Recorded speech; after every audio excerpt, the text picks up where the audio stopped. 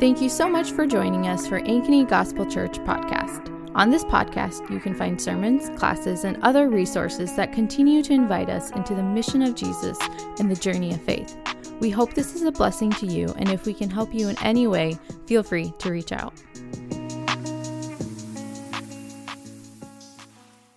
Hi, my name's Scott, and today's scripture reading is from Isaiah chapter 8, verses 21 through 9, verse 7.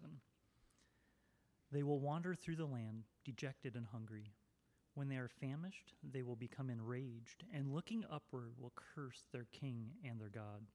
They will look toward the earth and see only distress, darkness, and the gloom of affliction, and they will be driven into thick darkness.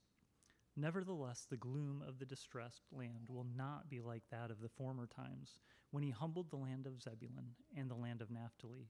But in the future he will bring honor to the way of the sea, to the land east of the Jordan, and to the Galilee of the nations. The people walking in darkness have seen a great light. A light has dawned on those living in the land of darkness. You have enlarged the nation and increased its joy. The people have rejoiced before you as they rejoice at harvest time, and as they rejoice when dividing the spoils. For you have shattered their oppressive yoke and rod of their shoulders, the staff of their oppressor, just as you did on the day of Midian. For every trampling boot of battle and bloodied garment of war will be burned as fuel for the fire. For a child will be born to us, a son will be given to us, and the government will be on his shoulders. He will be named Wonderful Counselor, Mighty God, Eternal Father, Prince of Peace. The dominion will be vast, and its prosperity will never end. He will reign on the throne of David and over his kingdom, to establish and sustain it with justice and righteousness from now on and forever. The zeal of the Lord of the armies will accomplish this. This is the word of the Lord. You may be seated. Well, if you haven't already, take your copy of the scriptures and turn to Isaiah chapter 9. We'll be spending time there, but we'll get there in a minute or two or 10. I want to start off with a word of prayer, though, to continue this posture of worship and just praise the God who was, who is, and who is to come. So, Father, Son, and Spirit, we are so aware of your presence, and we are so thankful for your word. We are thankful, Lord, that you did not consider equality with God as something to be exploited. We are thankful that you emptied yourself, that you humbled yourself. And in this Advent season, we remember that you came as a man, and not just any man, the man of God. And so, Father, I pray right now that as we open your word and we continue to look at peace and hope and love and joy, that it would just be an encouragement. Holy Spirit, you are aware of all of our thoughts right now. You are aware of the last week that we all just had individually. And you are aware of the lies and that we are believing and the fear that we have. And so, Spirit, right now, I just ask that in your presence you would cast out fear. You would cast out lies.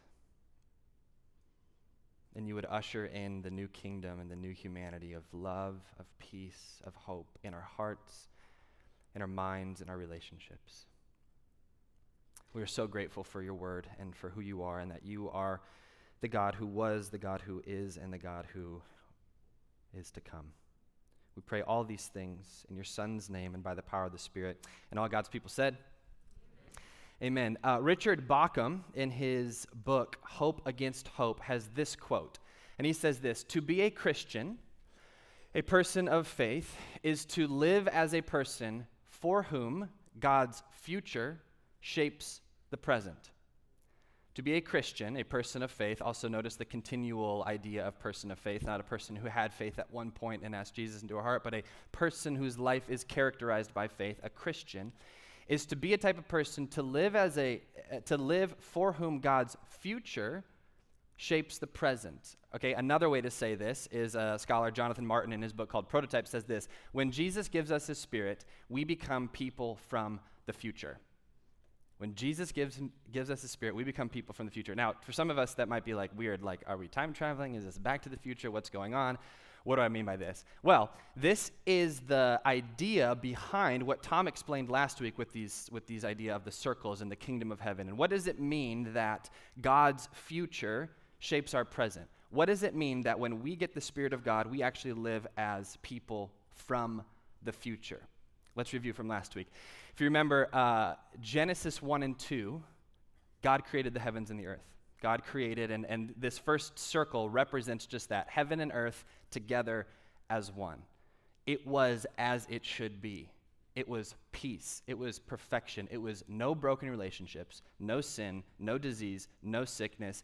God with his people in his place. They were naked and unashamed. There was no sin. There was nothing. It was beautiful. And it wasn't just like, they were flying around floating either. Like he said, hey, you have dominion and you can rule and you can create and you can make art and sport and cities and families and just go for it. We are going to do this together. That is Genesis 1 and 2. It is perfection.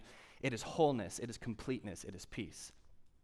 Then we get to Genesis 3, not very long later, and what happens is the separation of heaven and earth. God and his kingdom, his domain, is separated from man and our kingdom and our domain. Why? Because we decided that we thought we knew it was best. So we decided to take matters into our own hands. So we decided to define good and evil. And so there was a separation, right? Adam and Eve were literally cast out of the garden, out of the presence of God. And so from then on, there was this separation. Now, the rest of the biblical story is talking about how do we get those two circles, if heaven's represented by the top circle and earth represented by the bottom circle, how do we get those two circles back together? What's it going to take to bring those two circles back together, to bring God's rule, God's reign, God's kingdom of love, of peace, of joy, of selflessness? How is that going to interact with the world that we know it, which is ruled by the prince of the power of the air, the enemy, the accuser, the liar, the devil, and sin and all its broken relationships? Well, the scriptures talk about a future where that will happen. And so that's what the last circle is, just the last circle. Nope, back one.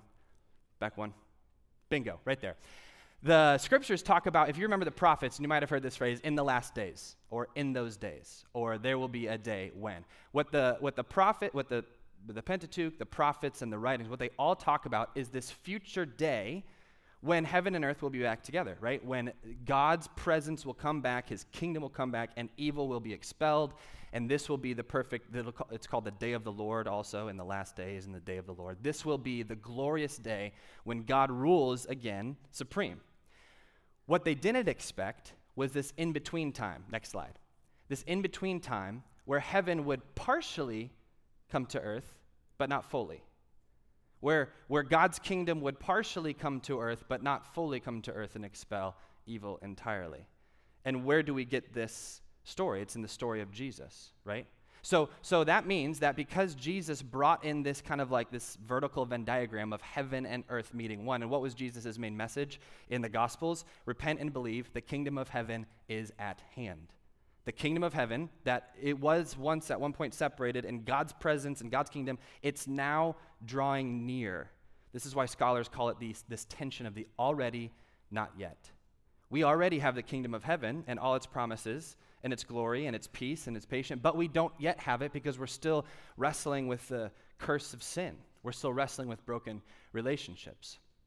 This is why when those of us who are in Christ become people of the future. Because if you think about that Venn diagram, where is the trajectory of it going? Well, it's going to the future when God will come again, Jesus will return, and all evil will be done away with, and we will be living fully with each other and with God. It's a glorious day. So when we are in Christ, you kind of enter into that middle ground of the Venn diagram right there. As a Christian, you're simultaneously in the world, in the earth, ruled by the prince of the power of the air, but you're also at the same time simultaneously a new believer. You're a new human. You have a new heart. You, at one point, you struggle with love and patience, but at another point, you know that you're given love and patience by the Holy Spirit inside of you, so you cultivate that. We become people of the future, and what is this future? It's a future where God's kingdom will reign. It's a future where God's presence isn't just in certain people and certain places, but it's a future where God's presence reigns supreme. It's everywhere.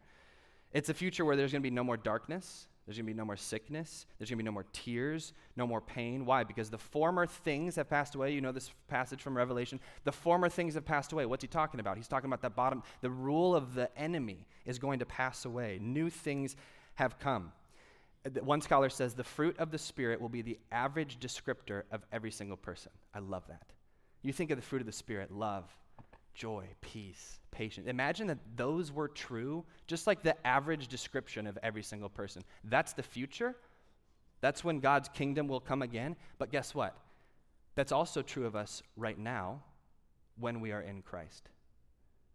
Do you believe that the fruit of the Spirit, all that entire list, it can be true of you? Or does it seem impossible? Does it seem like, oh man, I can't do that. I can't have true peace.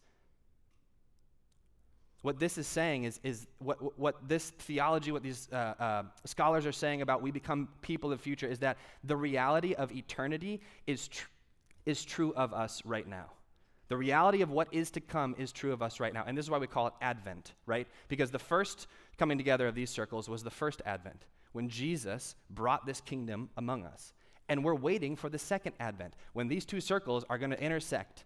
And that means that evil will be expelled and the reign and the rule of God and his love and his peace will be permeating every nook and cranny of the entire world. So the first Advent was Jesus' coming, and the second Advent we wait for it in this tension.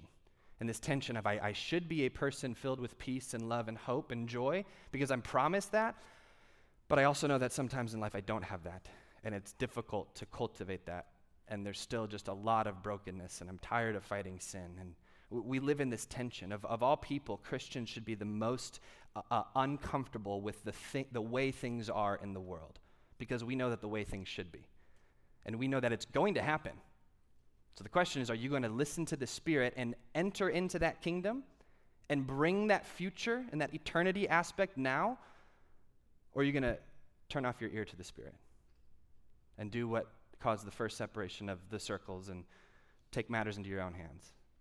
Defining good and evil on your own terms. Advent means arrival, and that's what this season is. It's not just an arrival of Jesus' being born in a manger, it's also waiting for the expectant arrival of the future. And we get to live in the middle of those two things. Each week we're highlighting a different aspect of Advent that the church tradition has viewed and celebrated since the dawn of the church, really. And it's hope was last week, peace is this week, love is next week, and then joy will be the final Christmas Eve service. So today we're going to be focusing on peace, world peace. No, I'm just kidding. It's no question that everybody wants peace in their lives, right? Everybody wants peace in their lives. I Googled last week, inner peace, because like inner peace is like a thing that everybody wants in their lives. And an Oprah article, an article on Oprah's website came up, and I read it, and it was kind of sad. I was going to say it's hilarious, but it was kind of sad because we have this idea of what peace is, and it's no question everybody wants peace. Christians, non-Christians, everybody's just like, can I just have some peace in this world? The problem with the desire of peace, and especially with Christians, is because there's a misdefinition, there's an incorrect definition of what peace is. Most people, if you were to ask people what peace is, would say it's this idea of tranquility, right? You might think of a day at the spa, or you might think of like, no people around me, or you might think of like, I don't have to go to work, or I can just get rid of the kids or the dogs or whatever it is. Like that idea is kind of what we think peace is. We have this idea of inner peace in your hearts and your minds. We have this idea of relational peace in your relationships, like nobody's fighting anymore. And then we have this idea of like national peace or world peace, or like where everybody is just getting along. And the interesting thing about that definition of peace is, what does that definition of peace require?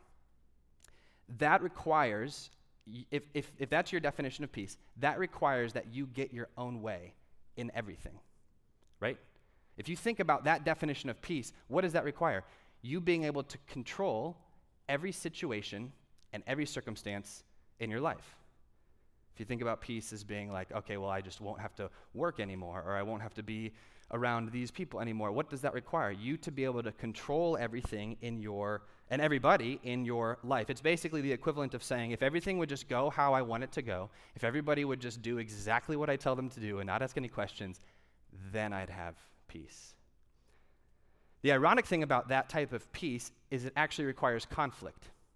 Think about nations throughout history. Pax Romana was a phrase that was used in the Roman era, and it's literally Roman peace. 200 years of what historians call like some of the greatest peace ever brought about by a civilization. Well, what did Rome have to do in order to get that peace? They had to destroy. They had to kill. They had to dominate. They had to take people from their homes. They had to enslave people. They had to, you talk about peace. That if we have a definition of peace as only the absence of conflict, the ironic thing is that it requires conflict for you to get that.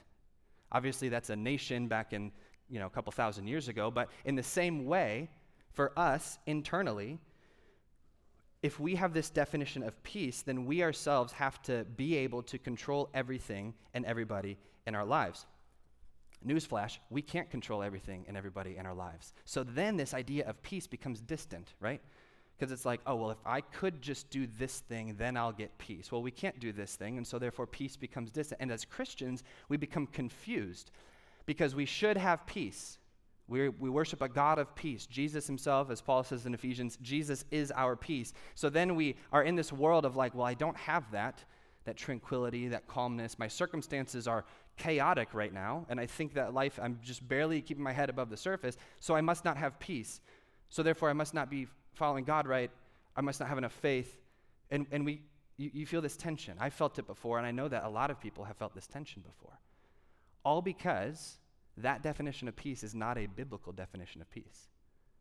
So, next question, what is a biblical definition of peace? Great question. I'm glad you asked. This is going to be a little trick question, but I'm going to start with a little example, and then we're going to look at biblical examples, and then we're going to get to Isaiah 9. I'm going to put two pictures up on the screen.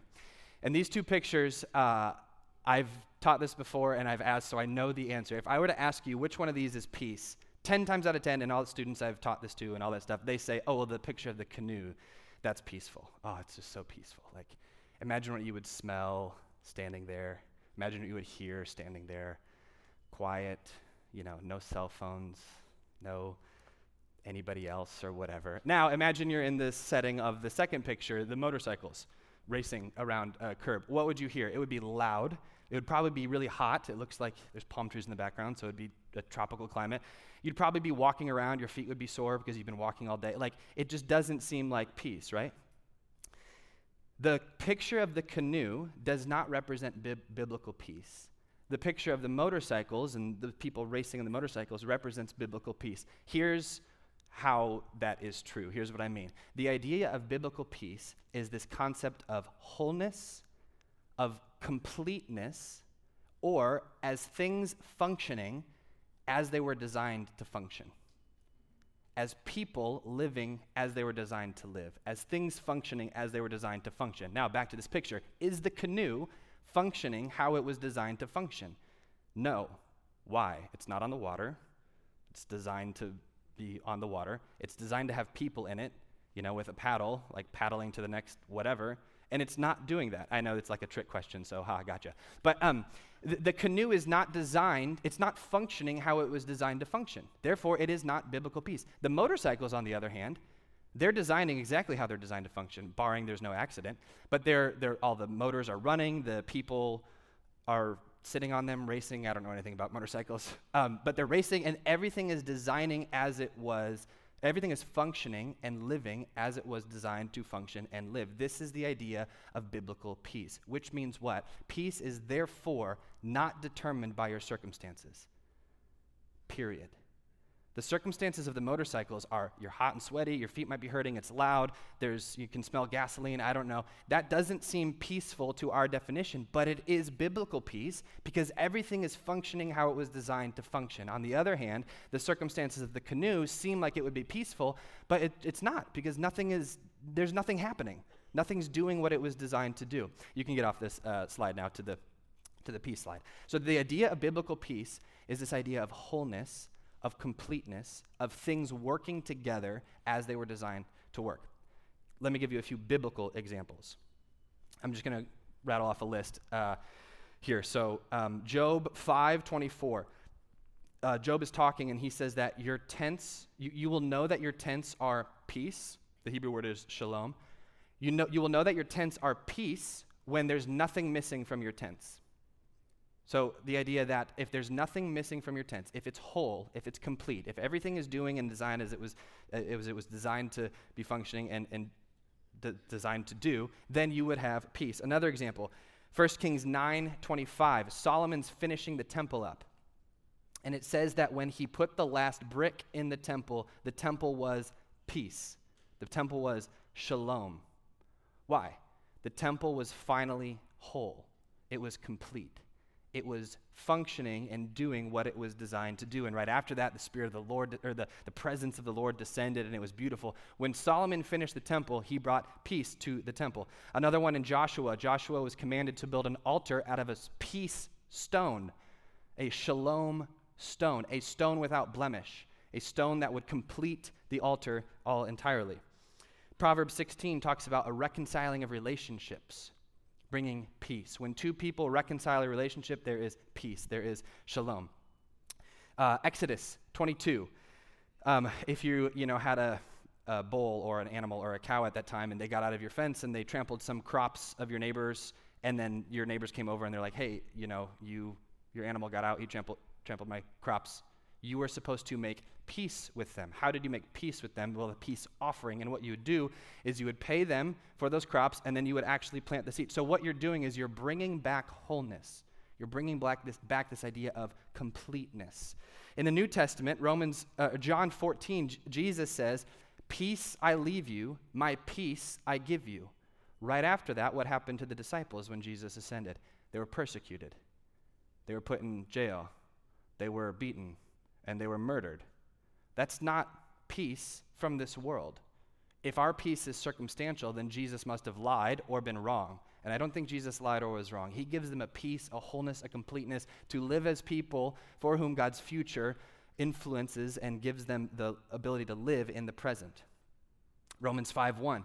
After we've been justified by faith, we have peace with God. What type of peace is that? That's relational peace. That's wholeness.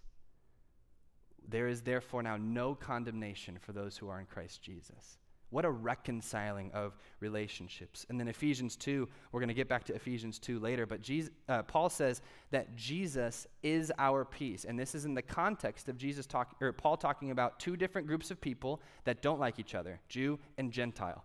And he said that Jesus is our peace, and he broke down the dividing wall, thereby creating peace when he took the two and made them one. What is peace? It's wholeness. It's completeness. It's people living with other people how they were supposed to and designed to and created to live. It's people living selflessly for each other. It's people living putting the needs of others above the needs of the self. It's people living with hope, with an expectant hope, trusting God's promises of the past, looking forward to God's promises that were promised to us for the future. And what community in the world actually therefore has peace? It's the church. The church is the only community that has true biblical peace, because the church has been persecuted. If you look at church history, the church has been persecuted every single generation. We are the minority here where we don't get persecuted for being a believer. But every single generation of church and church history has been persecuted at one point or another. And so therefore people think like, oh, well, you guys don't have peace because you don't have this tranquility. You don't have this inner peace. You don't have relational peace. It's like, no. The idea of biblical peace is completeness, is wholeness, is fulfillment, is doing and living how you were designed to do and live. So all that, our call to peace that Jesus gives us, that Paul gives us, that Isaiah, we're going to see in a second, Isaiah gives us, our call to peace is not just to remove conflict. Does it involve the removal of conflict? Yes, absolutely. But on top of that, it's to restore wholeness to our lives, to our relationships, and to our world. We are called to bring peace to our lives, to our relationships, and to the world, to live, as we mentioned earlier, as though the future shapes our present. And this is why Isaiah 9 in particular is a perfect passage for today. So if you're in Isaiah 9, we're going to get there in a second, a little bit of context and background, because Isaiah 9 comes after chapters 1 through 8, so we don't want to just jump in the middle with no context. Isaiah's prophesying against this king, King Ahaz, who was really, really bad, did what was evil in the sight of the Lord. And he is saying, he has a lot of metaphor and imagery, especially one of this idea of a tree. Isaiah depicts Israel as this huge tree that an axe comes down and chops it down to the ground, and then he says that that person who chops it to the ground is going to be the nation Assyria. Then right after that, it's going to be the nation of Babylon. Basically, what Isaiah is saying is, you guys are done for. You guys are absolutely done for. And the reason is because of their greed. They weren't listening to the word of the Lord. They were manipulating situations. They were using their status as something to be exploited. And Isaiah's like, look, this is going to happen. Assyria is going to come down and Babylon is going to come down. But there will be hope. Because out of this image of a stump, imagine the tree is chopped down. There's a stump there and it's dead and it's burnt down to the ground. Isaiah says there's going to be hope because a little tiny shoot, a little stem, a little branch is going to come out of that stump. And then that's going to go and grow into a tree. And that tree is going to bear fruit.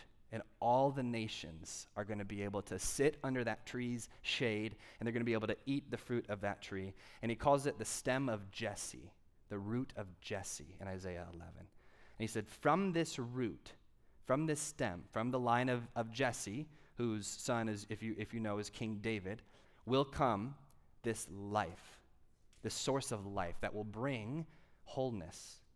It will bring relational wholeness. It will bring prosperity. It will bring hope.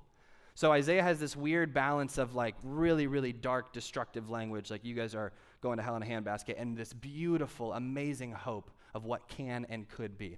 And in the middle of that, he's kind of starting it all. We get to the end of chapter 8, which was read earlier. And if you look at Isaiah chapter 8, verse 21 and 22, this is a little picture of the darkness that Isaiah describes. He says this, they will wander, this is the Israelites, they will wander through the land dejected and hungry.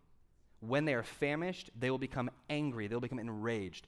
And looking upward, they will curse their king and their God. Verse 22, they will look to the earth, they'll only see distress, darkness, and the gloom of affliction, and they will be driven into thick darkness. How's that for a message on hope and peace? You have these people looking down on the ground. Notice where their eyes are looking. They're looking to the earth, and they see darkness and gloom. Where are they not looking? Up to the skies. We use this cadence a lot of like, let's lift our eyes up. Every Sunday morning, we come here to lift our eyes up. The reason is because when you lift your eyes up, you see hope. You see the cross. You see that you see the kingdom of heaven coming down to the kingdom of earth. He keeps going. Chapter 9, let's go to verse 2. The people walking in darkness, remember, chapter 8, 21 and 22, the people walking in darkness have seen a great light. A light has dawned on those living in the land of darkness. Who produced this darkness? Not the Israelites, not the people. Something, or rather someone else produced this darkness. And it was in their darkness that the light shone brightest. He keeps going, verse 3. You have enlarged the nation and increased its joy. The people, they have rejoiced. They've rejoiced before you, Lord, as they rejoice at harvest time and as they rejoice when dividing spoils. Verse 4, you've shattered their oppressive yoke and the rod on their shoulders, the staff of their oppressors, just as you did on the day of Midian. Okay, a few things about verse 4. If you remember, one of Jesus' most famous phrases is, my yoke is easy. And here he says that the Lord, Yahweh, is going to shatter their oppressive yoke. The oppressive yoke was one in which another nation would come in and literally enslave them. And it was hard. And you think of Israel under Egypt, under Pharaoh, and how he just like gave them more and more tasks and more tasks. And he didn't provide for them any help whatsoever. That's an oppressive yoke. Now, what Jesus says in Matthew, I'm getting a little ahead of myself, but what Jesus says in Matthew is that he also gives us a yoke. So he doesn't take off the yoke completely and let us roam freely and just do whatever we want. He actually gives us a yoke to guide us and to lead us, but he does it, and his yoke is one that is easy and one that is light. And he for sure, and when he's talking about that in Matthew, he for sure is thinking of this passage in Isaiah 9, verse 4. And then he says this at the end of Isaiah 9, verse 4, just as you did on the day of Midian. So the author right here just is recalling a story from earlier in the Bible, the day of Midian. Now, the first time I read this, I kind of glazed over it, and I was like, okay, yeah, cool, day of Midian, awesome, next verse. Get to the good part, you know. But then looking back, I was like, why didn't he say the day of the Exodus, right? Like, I feel like if you're going to talk about God's power and breaking the yoke of the oppressor, you would talk about the Exodus. When Moses came into Egypt and he said, let my people go, and Pharaoh's like, no way. And then he's like, okay, well then fine, the 10 plagues, the Red Sea, the wilderness generation, all that stuff. So he says instead this day of Midian. Now, we're not going to go there right now, but in Judges chapters 6 and 7, there's this judge, and his name's Gideon. You can remember that Gideon at Midian. That's how I always remember it. Gideon was at Midian. And, he defeated the Midianites, whatever. There's this judge named Gideon, and if you remember, he tests God a few times. God's like, hey, I'm going to use you to free the Israelites from the Midianites, and they're really bad. And Gideon's like, are you sure? Let me put out this like wolf fleece. And there was a few tests, and it was kind of cool. You can read that in Judges 6. But then in Judges 7, if you remember, Gideon has 32,000 men. The Lord's like, that's too many men. I want you to have less men so that I get the glory and the power and not the warriors. So it goes down to 10,000 men. Gideon's like, all right, good now? The Lord's like, nope, not 10,000 men. I want less men so that I get the glory and power, and it can't be like given to you guys. So then it goes down to, 300 men. Yeah, 300 men get down around this camp, and they surround the camp of Midian in the middle of the night, and they just blow trumpets, and they smash some pots and pans onto the ground, and they defeat the Midianites. And everybody was like, that's from the Lord. There's no way that could have been by the strength and the power of man. So that context is the context when Isaiah says, you defeated the oppressor on the day of Midian. And the reason he says that is, look at verse 6. First three words of verse 6. For a child. Let's just stop right there. The battle of Midian was a battle where the weak, the powerless, the people who for sure were not going to win the battle, through the strength of the Lord and because of the Lord, defeated the enemy. Now Isaiah says, for a child. Another translation for this word is a toddler. A toddler will be given to us, not a king. He doesn't say a king here. We know it's the king, right? We know it's a king, but he does not say king here. He says a toddler is going to be given to us. A child. What power does a toddler have compared to the oppressive world that we live in? Compared to the enemy?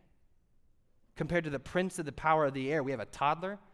In this context, compared to Assyria, compared to Babylon, a kid, little boy. God's kingdom is not this kingdom. The wisdom of God is foolishness to man. That's what this is saying. The reason he brought up the day of Midian is because it was just like this completely upside down victory, and now he's saying a child's going to be born to us, and then we know the rest, but let's keep going. Verse 6, a son will be given to us, and what's going to happen? The government will be on his shoulders. When was the last time you saw a toddler pick something up on his shoulders? Probably, recently if you're around toddlers, but also an entire government, an entire dominion, an entire nation is going to rest on this toddler's shoulders. This is not logical in our minds. This is obviously from a different world, a different kingdom, the kingdom where the way up is down. The first will be last and the last will be first. This is beautiful. What's his name? Verse 6, middle of verse 6. He will be named Wonderful Counselor. This kid is going to have unfailing wisdom. Wisdom to live life well in this age. To live life well right now. He's going to be called Mighty God.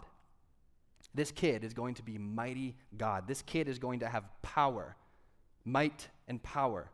This kid is going to be divine. He's going to have the power of God. And what's the power of God going to be? The power of God is going to be such power that he is able to absorb all the evil of the world. His might and power is found in what we would describe as weakness, as absorbing it, as absorbing the evil. He's going to be called Wonderful Counselor, Mighty God, Eternal Father. I love this. One scholar says, the fatherhood that is described here is a fatherhood that does not impose itself upon its children, but rather sacrifices itself for them eternally. I love that. He's our eternal Father. The image of Father in the Bible is one of a sacrificial love, not one of a self-serving pride. That's who this kid, remember, we're still talking about a kid here. Nowhere in Isaiah 9 does he say king, majestic ruler. I mean, he said, well, he does say ruler, but he doesn't say like king or adult. He says a kid is going to be given to us. So he's Wonderful Counselor, Mighty God, Eternal Father, and then finally, Prince of Peace. This is the climactic title.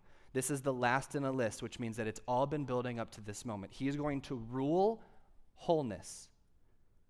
He is going to rule and be in charge of this idea of fulfillment, of things functioning as they're designed to function, as people living as they are designed to live. This toddler, this son, will be in charge of it, of all the internal chaos, of all the incompleteness and out of syncness of our lives. And finally, he will rule wholly and completely, and there will be flourishing. Now, look at verse 7. The dominion will be vast, and its prosperity will never end. Its prosperity will never end. That word for prosperity is the word shalom, and the word shalom is the word peace. This dominion, this government that he is bringing about will never end. His peace will never end. I was thinking about, in the New Testament it says faith, hope, and love remain, but the greatest of these is love. And I was thinking about why wasn't peace on that list? And the reason is this: because when Jesus returns, it will be just eternally present. We won't know what it's like to not have peace. And so therefore, the reason that peace is not on that list is because it'll just be there. And yes, love will be there and hope will be there, but love will be the character trait of everything, but peace will already just be present.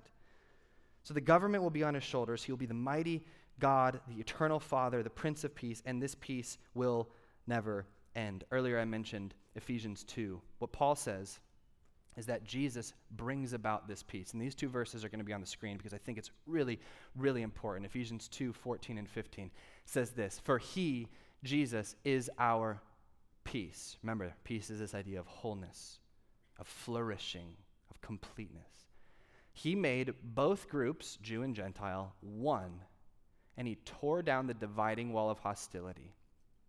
In his flesh, he made of no effect the law. Why? So that he might create in himself one new man from the two, resulting in peace. What is peace in this definition? It's wholeness. It's the two who are seemingly at relational odds with each other becoming one. It's the two who hate each other and the conflict and the turmoil becoming one. How? Through his death. He tore it down, resulting in peace. So the question for you is do you have that peace? Do you have the peace such that no matter the circumstances of your life, everything seems unpeaceful? Do you have that peace that surpasses the ability to comprehend it? Have you experienced that peace? Do you feel as though you're living as a person for whom God's future shapes the present? Do you live as if the eternal reality of peace on earth is present in your life?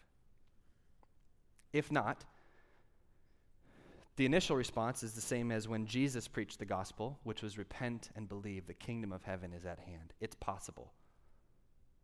Peace is possible. A steadiness, a wholeness, a completeness is possible.